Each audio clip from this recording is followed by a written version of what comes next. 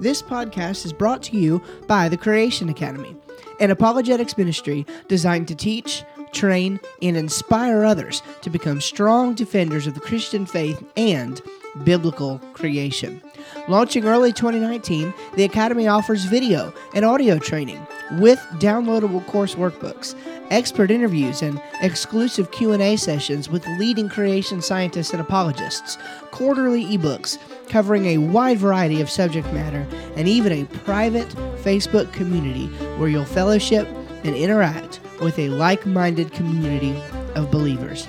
If you want to be notified when the Academy goes live and even help us design the experience from the ground up, head on over to www.jointca.co today and sign up for the waitlist. You'll get early access to the Facebook group for free as a thank you for joining.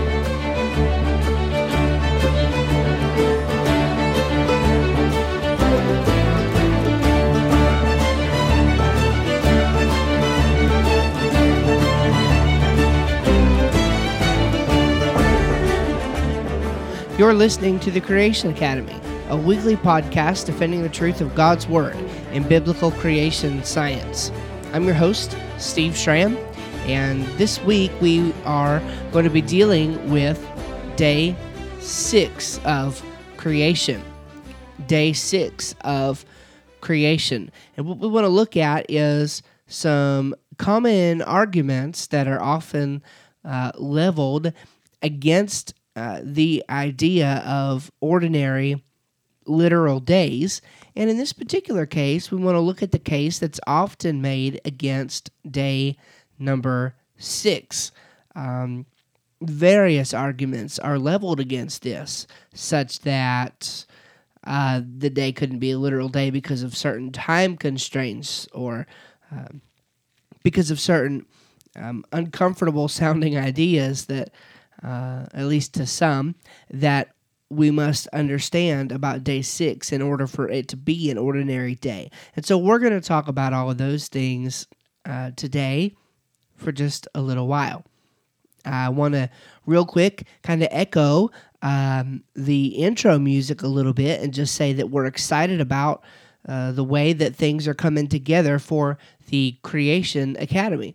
And so if you have not yet joined the wait list for that, I encourage you to drop what you're doing and go join the wait list right now. I've got a link right there in the show notes, or you can just go to www.jointca.co and get on the wait list. And it's not some exclusive wait list that only certain people are going to be able to get into it or anything once we go live with the website. That's not our intent at all.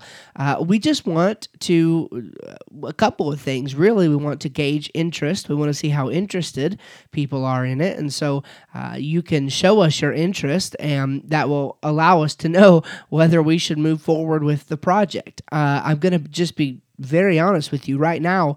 I have not aggressively promoted the Creation Academy other than doing it in the podcast and things of that nature. I've not done any kind of other advertising for it. But even so, my waitlist signups are a little less than I was hoping they would be at this point in the game. I'm kind of getting to the point where I'm going to have to start doing some of the very heavy lifting on producing the actual content for the Creation Academy, and so I was hoping at this point to have a little bit more interest shown in it. So, if you are interested in it at all, please head over to jointca.co, enter your name and your email address in there to get on the wait list, and that's just simply so I can keep you updated with what's going on, so that I can let you know for sure what our launch date is going to be, so that when it's time and you feel that you're ready, you can go and sign up and actually purchase a subscription. Again, it's only going to be $6.99 a month. It's a steal. We're planning on really producing some high-quality content. I've got a relationship with a local videographer here in town who I think is going to be able to help me work with this and to make some exciting content for you guys. So, in any sense, if that's something that you are interested in, I would highly encourage you to sign up on that wait list so we know that what we're doing is a good thing. Now, real quick before we get into the content for today, if you're new to this podcast, I want to encourage you, and there will be a link also in the show notes for this, but I want to encourage you to visit my website, which is just steveschramm.com, and then I want you to put /defend at the end of it, steveschramm.com/defend. Go there and sign up for our free email course, Defend Your Faith with Confidence. It's a 6-lesson email course. You'll get it over the course of 6 days. It's got 4 lessons technically, but it's a 6-day course. It's got an intro and a conclusion.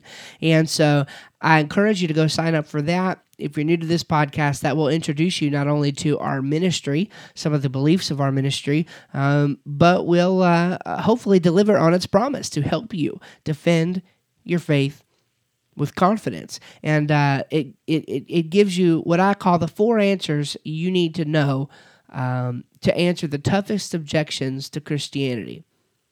And I mean, certainly not saying that it's the magic 8 ball or anything like that. It's not the 1-2 punch, but you will be able to use the information that you learn there, especially if you're new to the world of defending your faith, what we call apologetics. If you're new to that, this email course will really, really help you to be able to defend your faith better. Now, of course, there will be emails that follow that. We, from time to time, send out emails about things that are going on, about new content. I try not to bug anybody too much with things that are for sale or anything like that.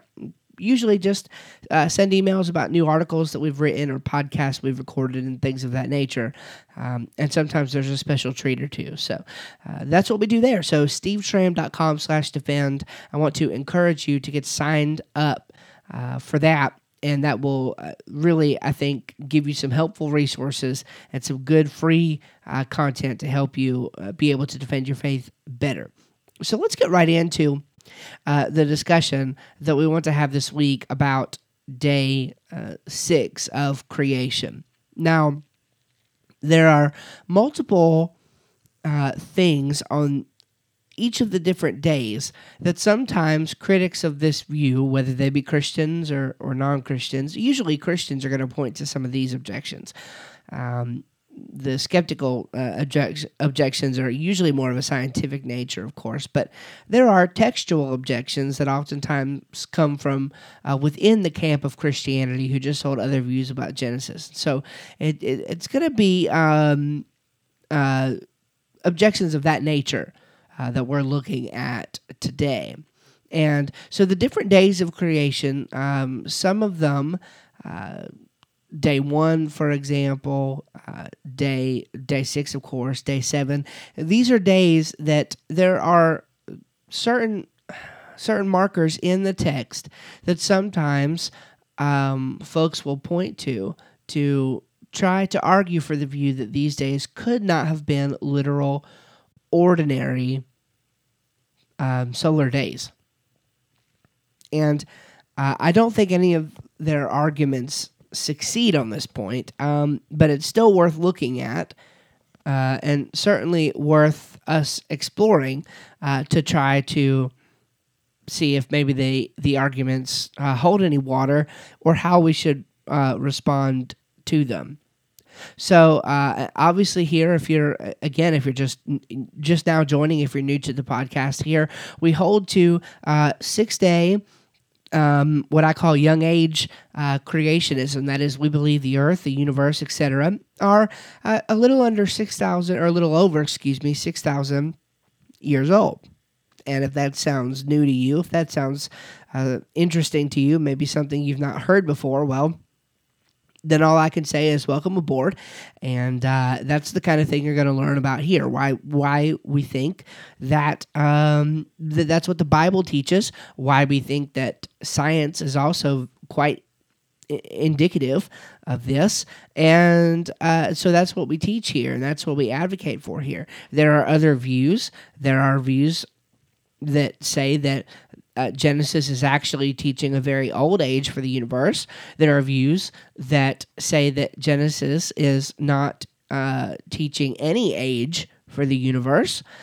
There are those who even would argue that Genesis and the whole Bible does teach a young age for the universe, but that Genesis 1 is not necessarily meant to be understood in any sort of scientific way. It's merely a symbolic or a literary device kind of text that is meant to act strictly as a polemic against the Egyptians. So there's a lot there. Many different views of Genesis, but here we hold to young age creationism.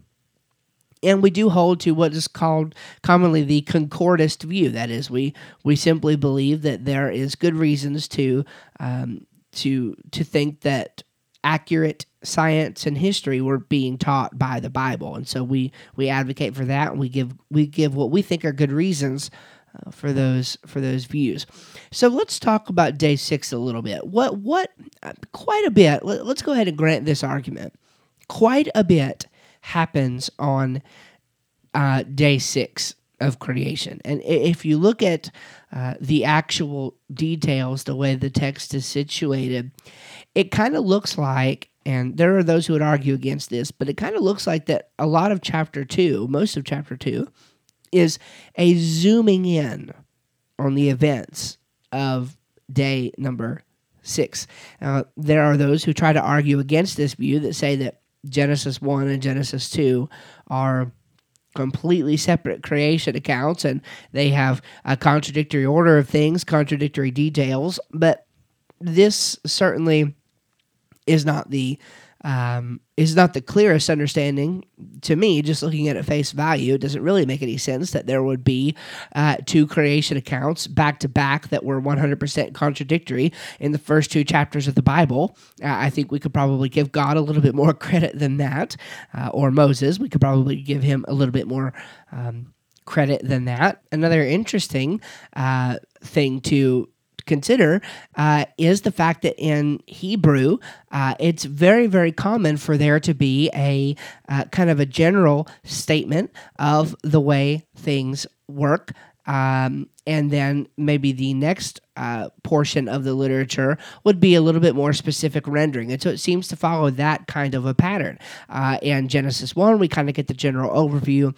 In Genesis 2, we get kind of the bird's eye view, or I guess I should say the zooming in, rather, of the most important part of the creation account, which is, of course, the apex of God's creation, human beings. Human beings are made in the image of God. And so based on that, we would conclude that it makes sense that God would zoom into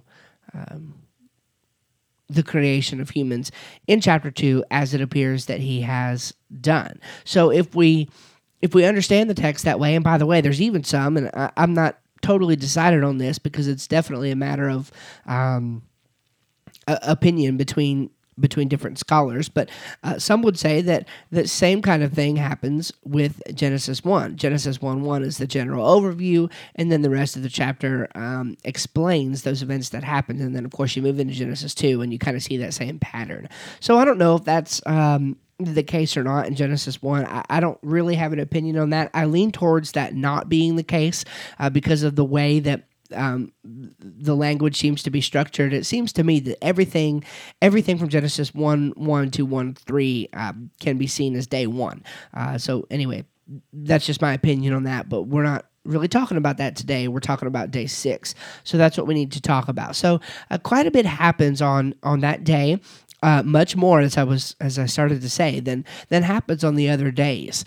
Generally, the other days are 2 or 3 tasks at most that God has supernaturally brought to bear, and it doesn't appear that any of those would cause any problems. But now, when you get to day 6, there's a lot that goes on. on that day. And of course, with chapter 2 of Genesis, spending so much time on it and zooming right into those day 6 events, you kind of get a little bit more detail as to what's actually going on. And a lot happens. So I wrote down this list of the things that happen on day 6. So we've got the creation of cattle, beasts, and creeping things. Now, cattle would be the domesticable animals. Excuse me. So if you could domesticate it, like a dog would be a good example. Animals like that, okay, were created on day 6, and so this was an animal that was able to be domesticated. All right, beasts. So this would be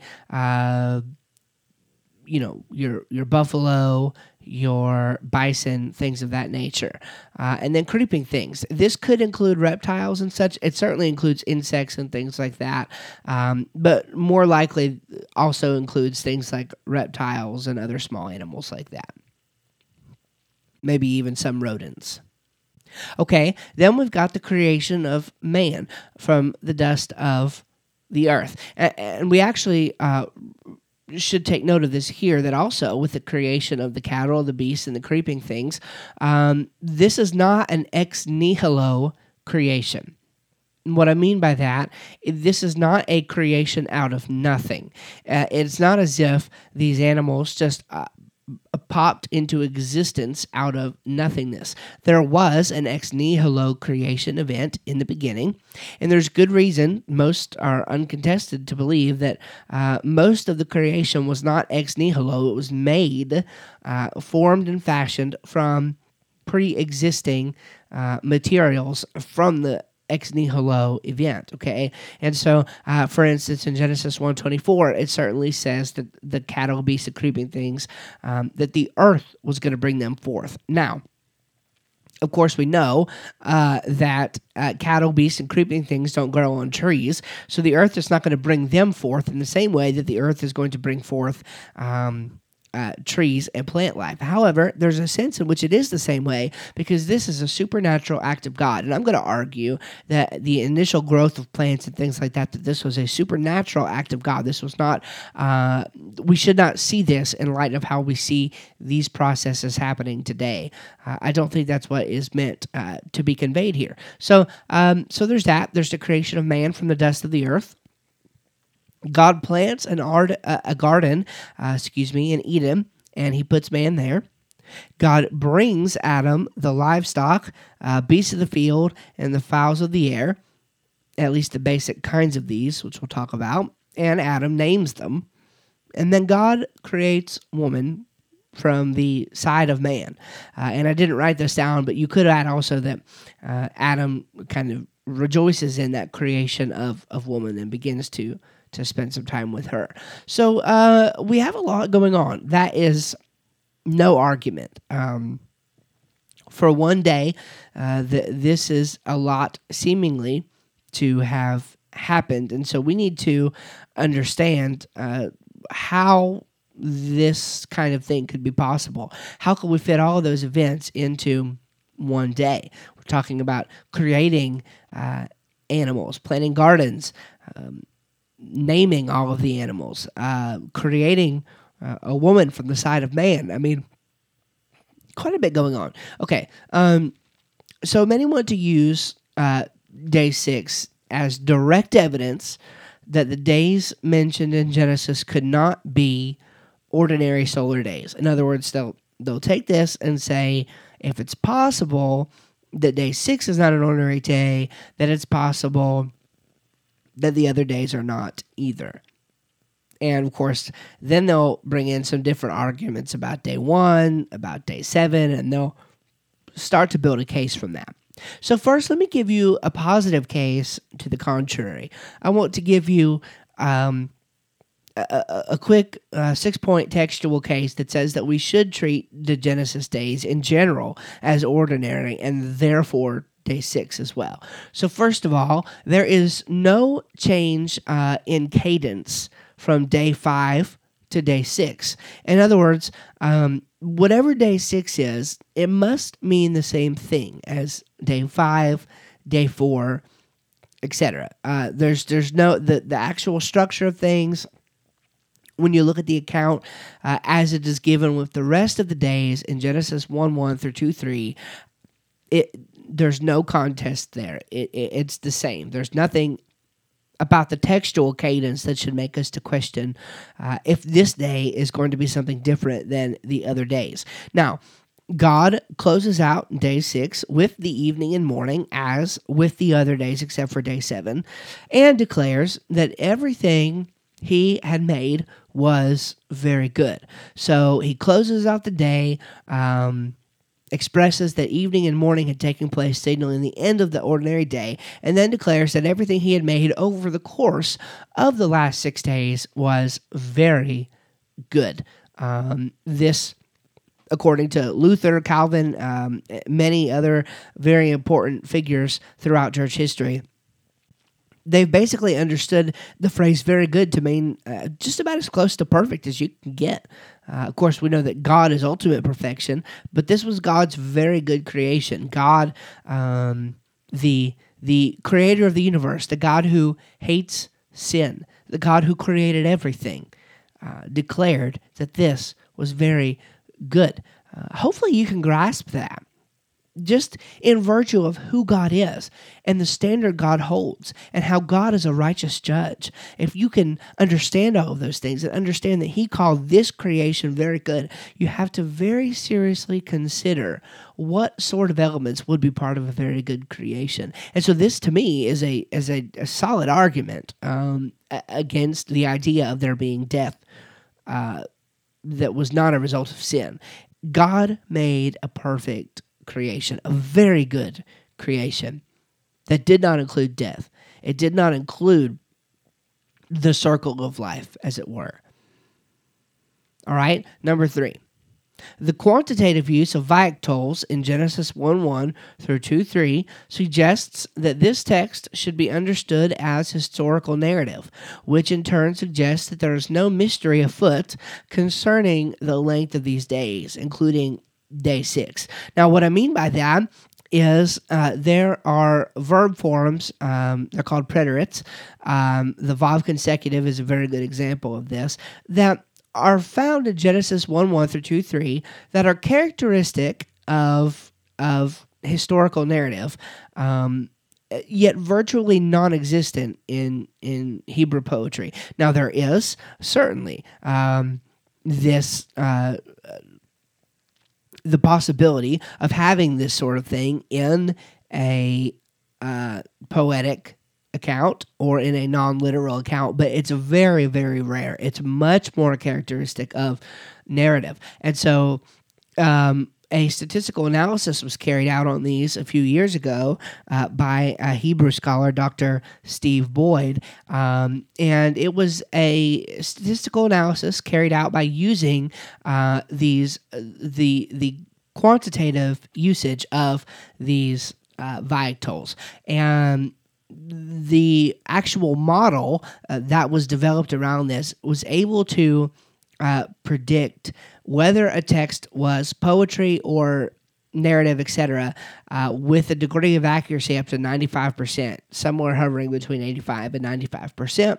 And when this was applied, and again, there's a lot to this, but when this was applied to the text, Genesis 1:1 and 2:3, there was a 95% confidence level that that Genesis was 99.6, I believe, percent to be shown as narrative. So it was definitely on the high end of that scale. It's very easy to see if you take and apply this model to different texts, it is able to accurately show when a text is to be understood as poetry versus narrative. And so, uncontested, I mean, this passage, based on that analysis, should certainly be understood as narrative. So, to me, then, this is a pretty good argument that should say that there There should be no reason to render this day as meaning something non-literal when the passage as a whole should be understood as literal narrative. Okay, so fourthly then, in the positive case, Exodus 20:11, in that God himself dictates to Moses, for in 6 days the Lord made heaven and earth, the sea, and all that in them is, and rested the seventh day, wherefore the Lord blessed the Sabbath day and hallowed it. Now, this is significant because this is not just God inspiring the scriptures. This is God actually speaking it to Moses. Now, I'm not saying that there's a difference between those things, such that regular inspiration is not important, but there's a sense in which there's a bit more gravity here. To me, it seems, because you've got God actually speaking these words audibly to Moses. God cannot lie. He's not going to tell him something that he doesn't mean. And I don't think that he's going to inspire Moses to mean day, or to say the word day, if it doesn't just mean what a day does. It's not very generous to the text to see something other than that. So anyway, I think that's a good argument. All right, number 5, Jesus references a day 6 event, the creation of man and woman, and declares that they were made from the beginning of creation. This is in Mark 10:6 and also in Matthew 19. This must be taken to mean that that this was accomplished near the beginning of the creation.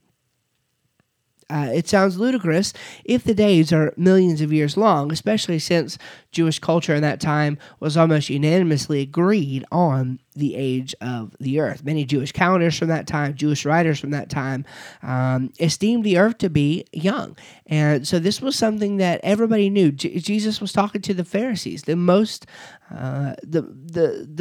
religiously zealous, I guess you could say, in that day. They would have known this. The fact that Jesus said this is significant, and the fact that he didn't mention a time period is significant because it assumes that they already understood and knew what the time period would be that he meant. So I conclude from that there are no lexical reasons to take day 6 as anything other than an ordinary solar day.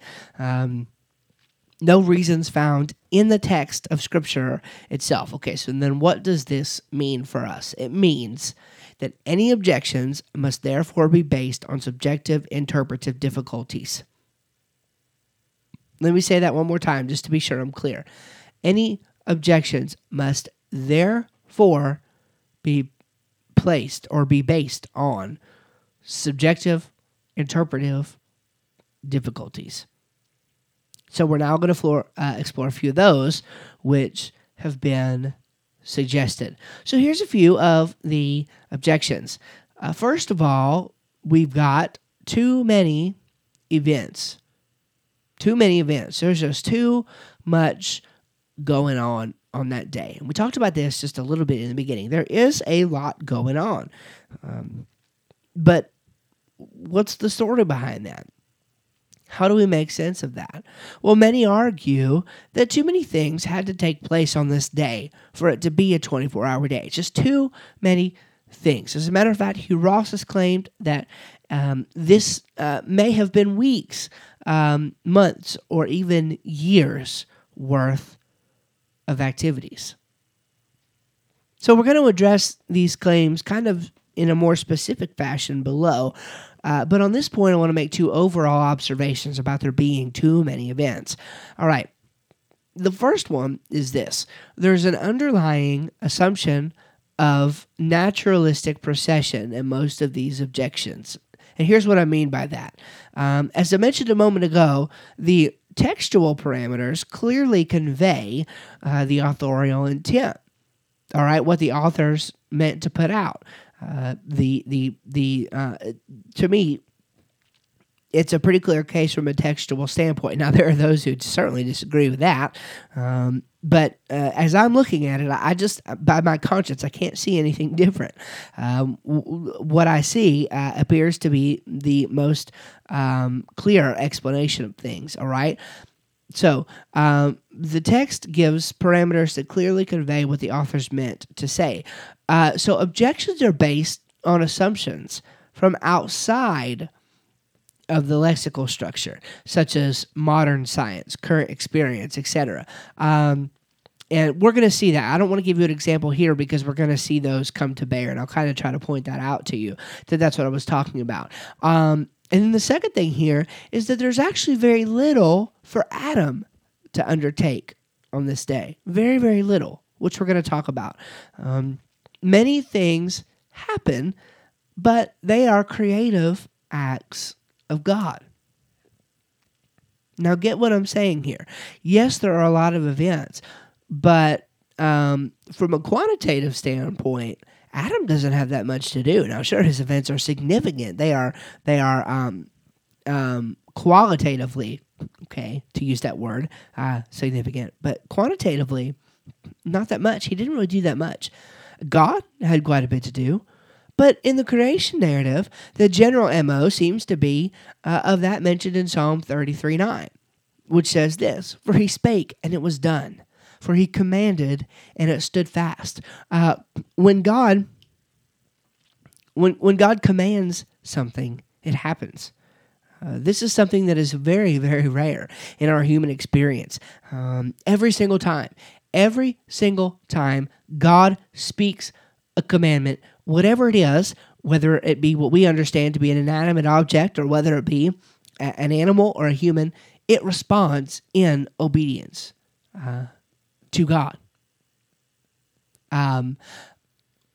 When God forces it to, let me put it to you that way. Sure, we can resist God. We can not do what God wants us to do. That's called disobedience. But we're talking about a creation that stands in subjection to God. God gave us that free will. That's a limitation that he puts in because he wants our obedience to be based on our love for him. Okay, so that's not what I mean by that. What I mean by that is if God wanted something to happen, he speaks. Whatever he wills, it gets done. If it's by God's decree, it happens. I can assure you of that. And so that seems to be how things happened during creation week. And so we need to understand that for God to have created Adam, Eve, and the cattle, beasts, and creeping things all on day 6, this is really not a problem at all for God. God simply fashions all these things from the elements of the earth. And of course, this is not a one-by-one thing. God doesn't take a minute and create the cattle. He doesn't. Likely this is all happening at the same time. We're very close to around the same time. This is a supernatural process. We need to unhinge and not be afraid of this. We need to unhinge these naturalistic assumptions from the creation account and start to realize that creation out of nothing and then the creation of life, these are so supernatural and miraculous. We need to not import assumptions of naturalism into them, whether knowingly or unknowingly. So let's look at some of these in a little bit more robust detail. Let's first take a look at the claim that there were just too many animals. Too many animals. Of course, what we're dealing with here is the naming. Did Adam really have time to name all of these animals?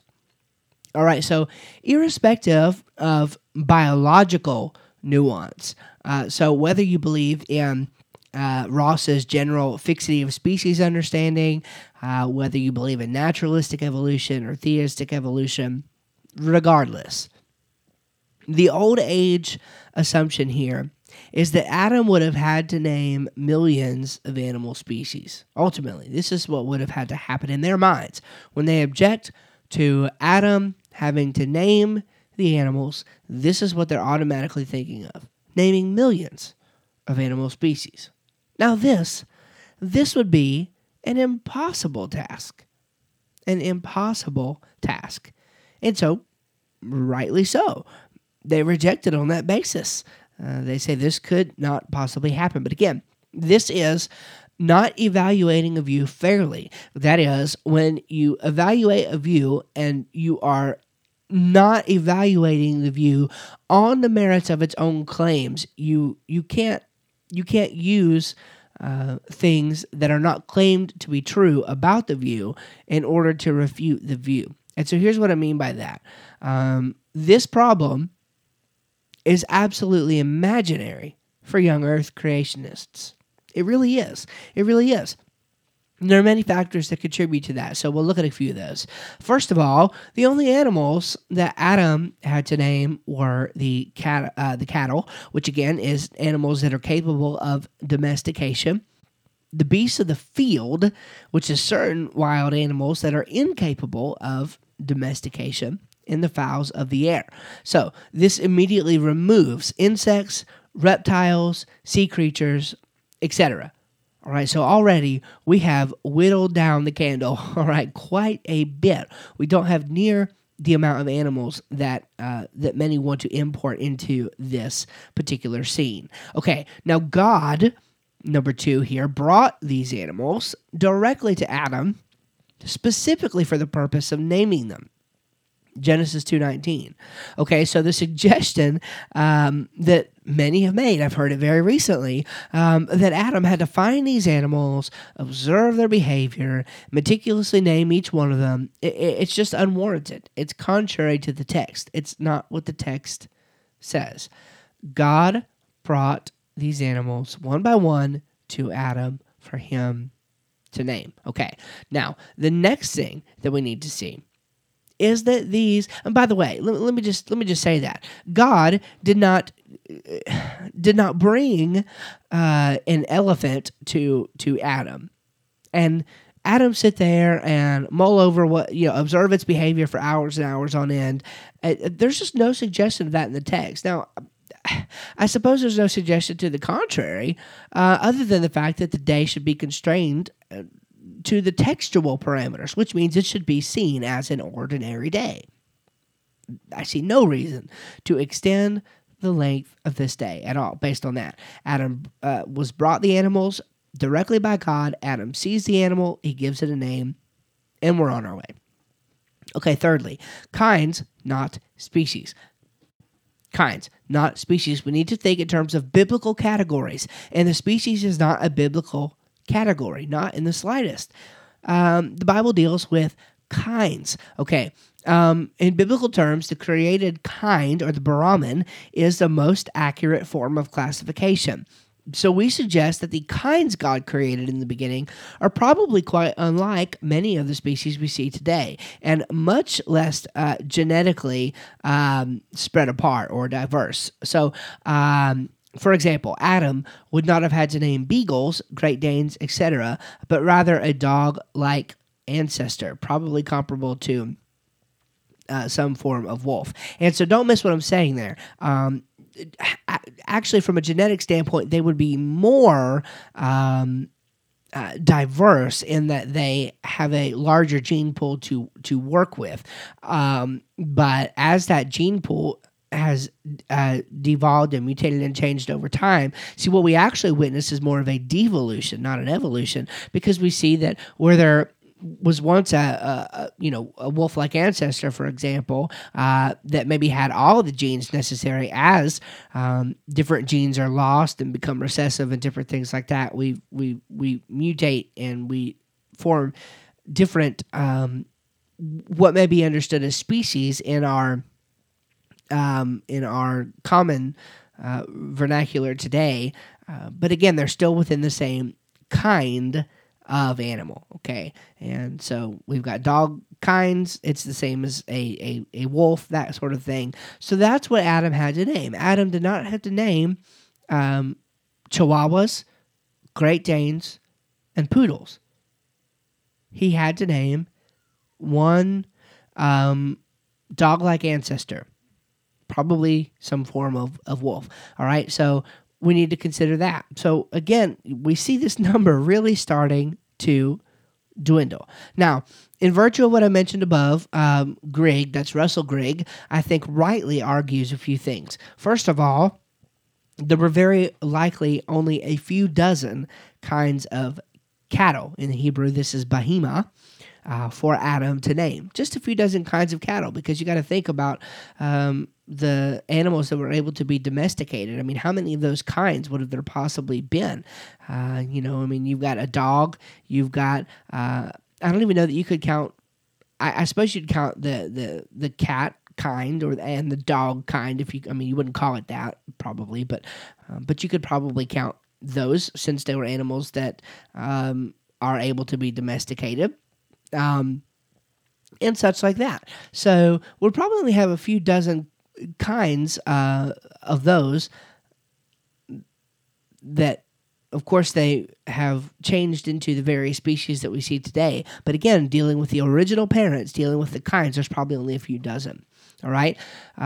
Now, he also says that Collier's Encyclopedia lists a total of 163 families of all living, fossil, and extinct birds. Now, this article was written a little while ago, so that may be a little different now.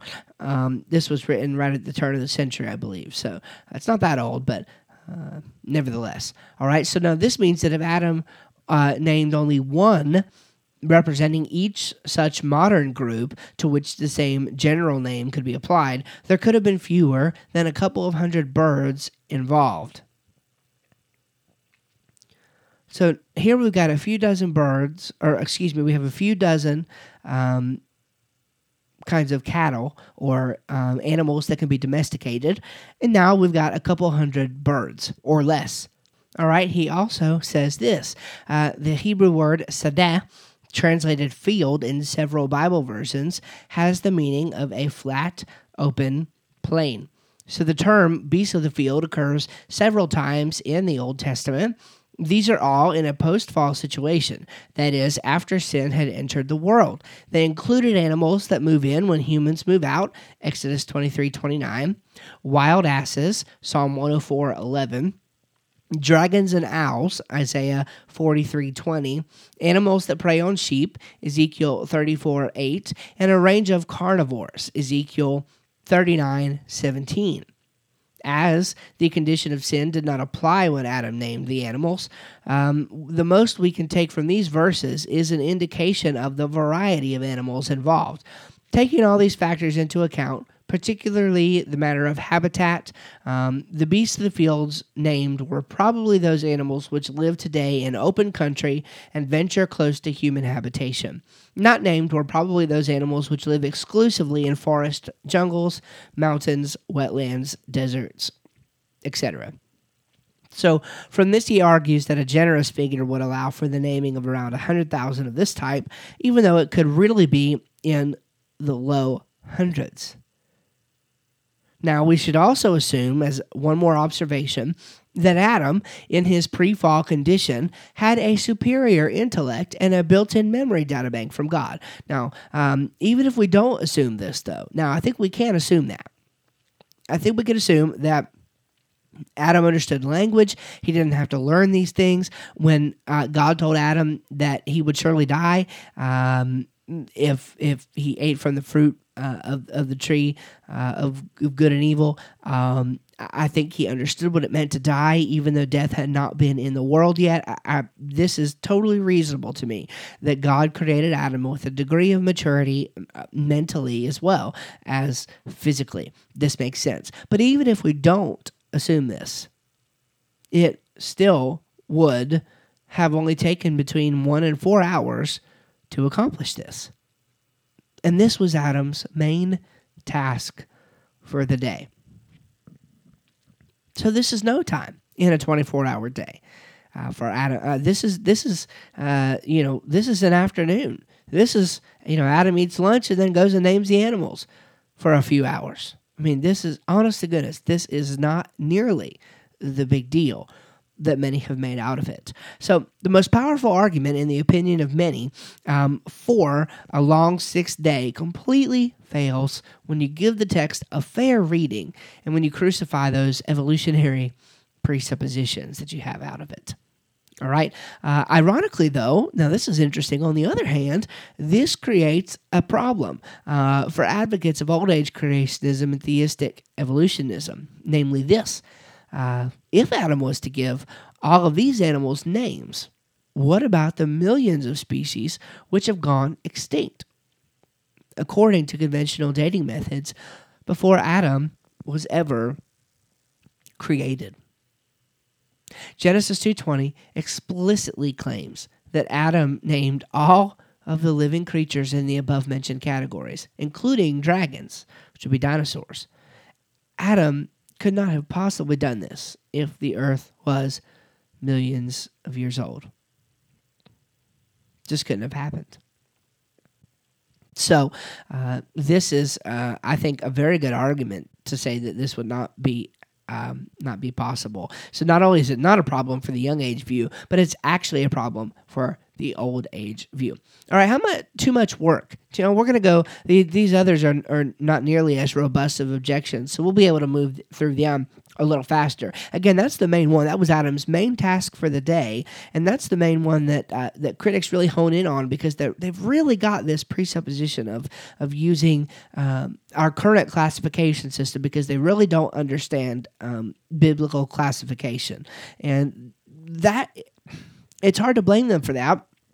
Because there are many creationists who don't understand biblical animal classification. And so we're still working on that. And so I'm here just to be a megaphone for those who are working on that. So there's a lot to that. But again, at the most, I mean, we're probably somewhere just under 1,000 animals for having to name, maybe a little over if we're being generous, somewhere between 1,000 to probably 1,500 animals for Adam to name that day, even though I think that that's a high number. Okay, so too much work. So we had too many animals, now we have too much work. So what about garden tending? So some have claimed that Adam would have needed time during this day to tend the garden. But again, we're only talking about an ordinary day. Surely everything could go one day without being tended. And there's no suggestion in the text that this even had to be done. Sarfati notes that Genesis 2:15 actually states the purpose of Adam in the garden. Not that he actually worked for a long time before the other events. Rather, the passage indicates that as soon as Adam was given instructions about eating, God paraded the land vertebrates he had formed for Adam to name. So simple. It's just not there.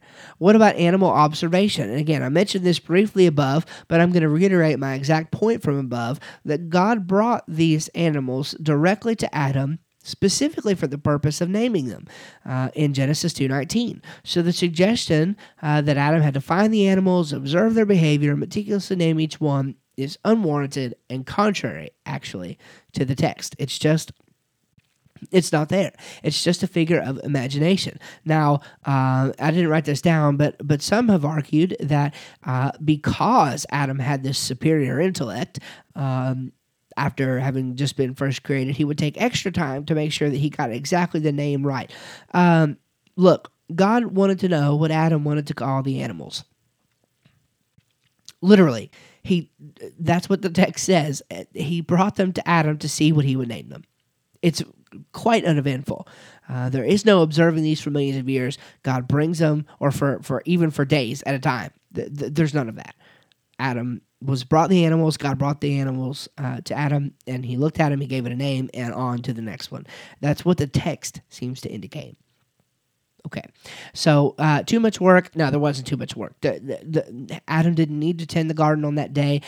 Even if he needed to, let's just, for the sake of argument, if he needed to tend the garden, well, that's fine. He could have tended the garden in the morning, named the animals in the afternoon, and did some final stuff on the garden before later in the day. So anyway, so that's not a problem at all. Animal observation, I don't see any reason to import that into the text. None whatsoever.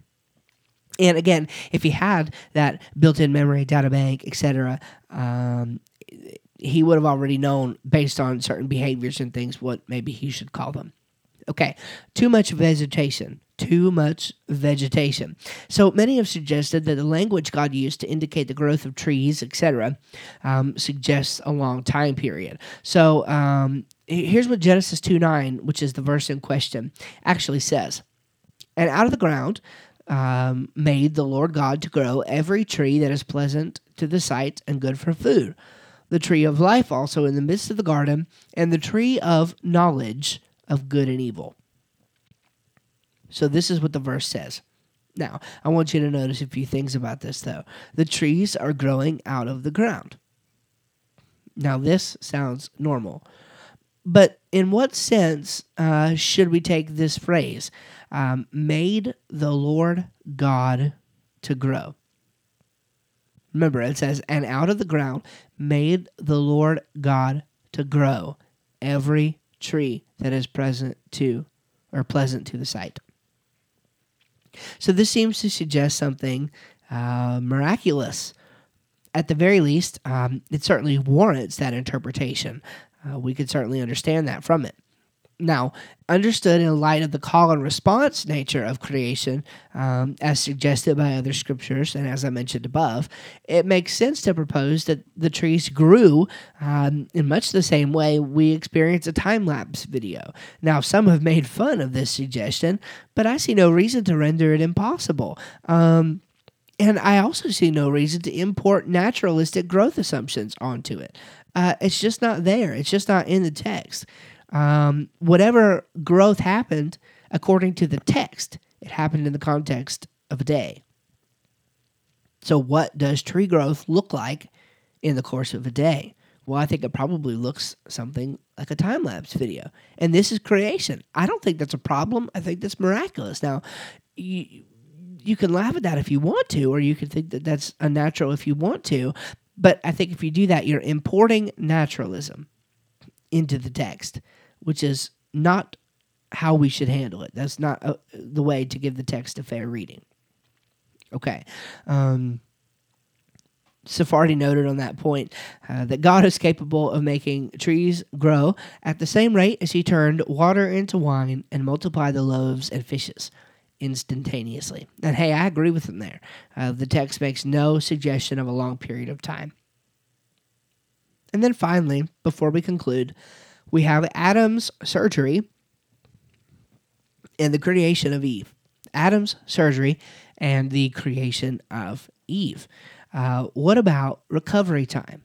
Recovery time. So what I think some desperate attempts have been made to suggest that Adam needed time to recover from surgery. Okay, but God performed this surgery.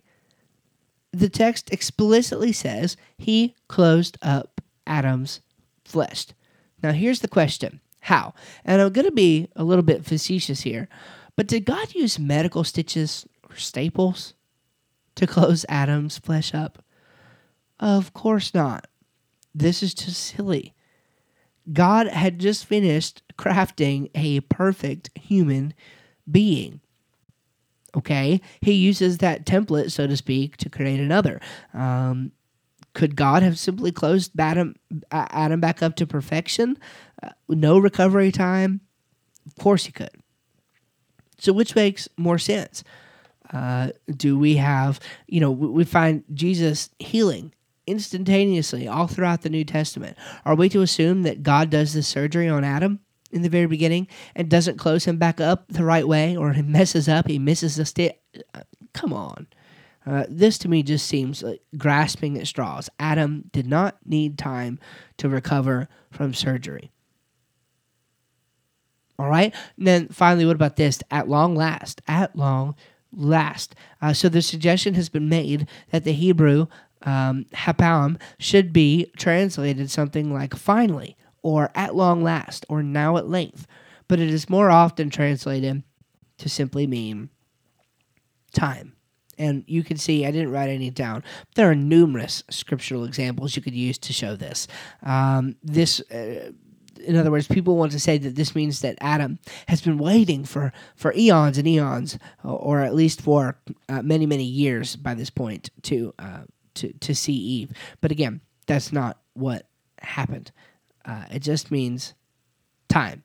This is what happened. So also, it might be beneficial to know that this is kind of an insertion in the text of poetry at this point. This is a highly poetic element, and so we shouldn't understand anything that is said there literally in any sense in terms of that, in terms of his reflecting on Eve. So that's what I have for you today. Now, it seems to me that any attempt to overthrow this idea of an ordinary sixth day fails on three important counts, and we'll kind of conclude with this. First of all, no lexical or otherwise textual arguments support a longer period of time. Everything that we see seems to constrict day 6 down to an ordinary type of day. Arguing for long ages, number 2, from silence in the text is both disingenuous and special pleading, since many who do so would never accept such arguments from interlocutors on other matters. I mean, this is a complete argument from silence on their point, on many of these points. And then finally, one must bring naturalistic assumptions to the table in order to challenge the plain meaning. But those naturalistic assumptions strain the text in ways that are impossible to reconcile, such as entire kinds of animals becoming extinct before Adam has a chance to name them. So again, not only do they fail, but they honestly are self-refuting. All right. So thank you for tuning in with us this week. I hope that maybe gives you a little bit of a better understanding about the events that happened on day 6. Why we certainly don't need to see them in any sort of naturalistic way. We can look at this with the supernatural kind of motif that we should understand a creation account with. Of course, we understand that we have a supernatural worldview. We believe that at one time there was a talking snake and a talking donkey. We believe that a virgin gave birth to a baby named Jesus Christ around 2,000 years ago. And we believe that God created a universe supernaturally and didn't need to use the assumptions of naturalism in doing so. All right. So let's pray. Dear Heavenly Father, we love you today. I want to say thank you for the ability to record this podcast. Thank you for the opportunity to be able to reach people with the good news and the message of hope that you give, the message of the gospel of Jesus Christ. I pray, Father, that you'd work on our hearts this week as we attempt to live for you and witness for you and serve you. Lord, I pray that you'd allow for us to be bold to combat this world. Lord, there's so many bad ideas and philosophies floating out there. Lord, I pray that you would help us to be strong, help us to be gracious in our conversations, and to be able to make an impact on the world for you. And in Jesus' name we pray. Amen. All right, well, thank you for joining me this week here on the Creation Academy. And we will see you next week. Hey, don't forget to go to steveshram.com/defend. If nothing else, get signed up for that free email course so you can get started defending your faith with confidence. And we'll send you some awesome free resources along the way as long as you're subscribed to that list. You can unsubscribe at any time, but I think we'll give you some helpful information from time to time that could really help strengthen your faith and your walk with Christ at the same time, and especially in your witnessing opportunities. All right? God bless. Y'all have a great week. See you next time. Bye-bye.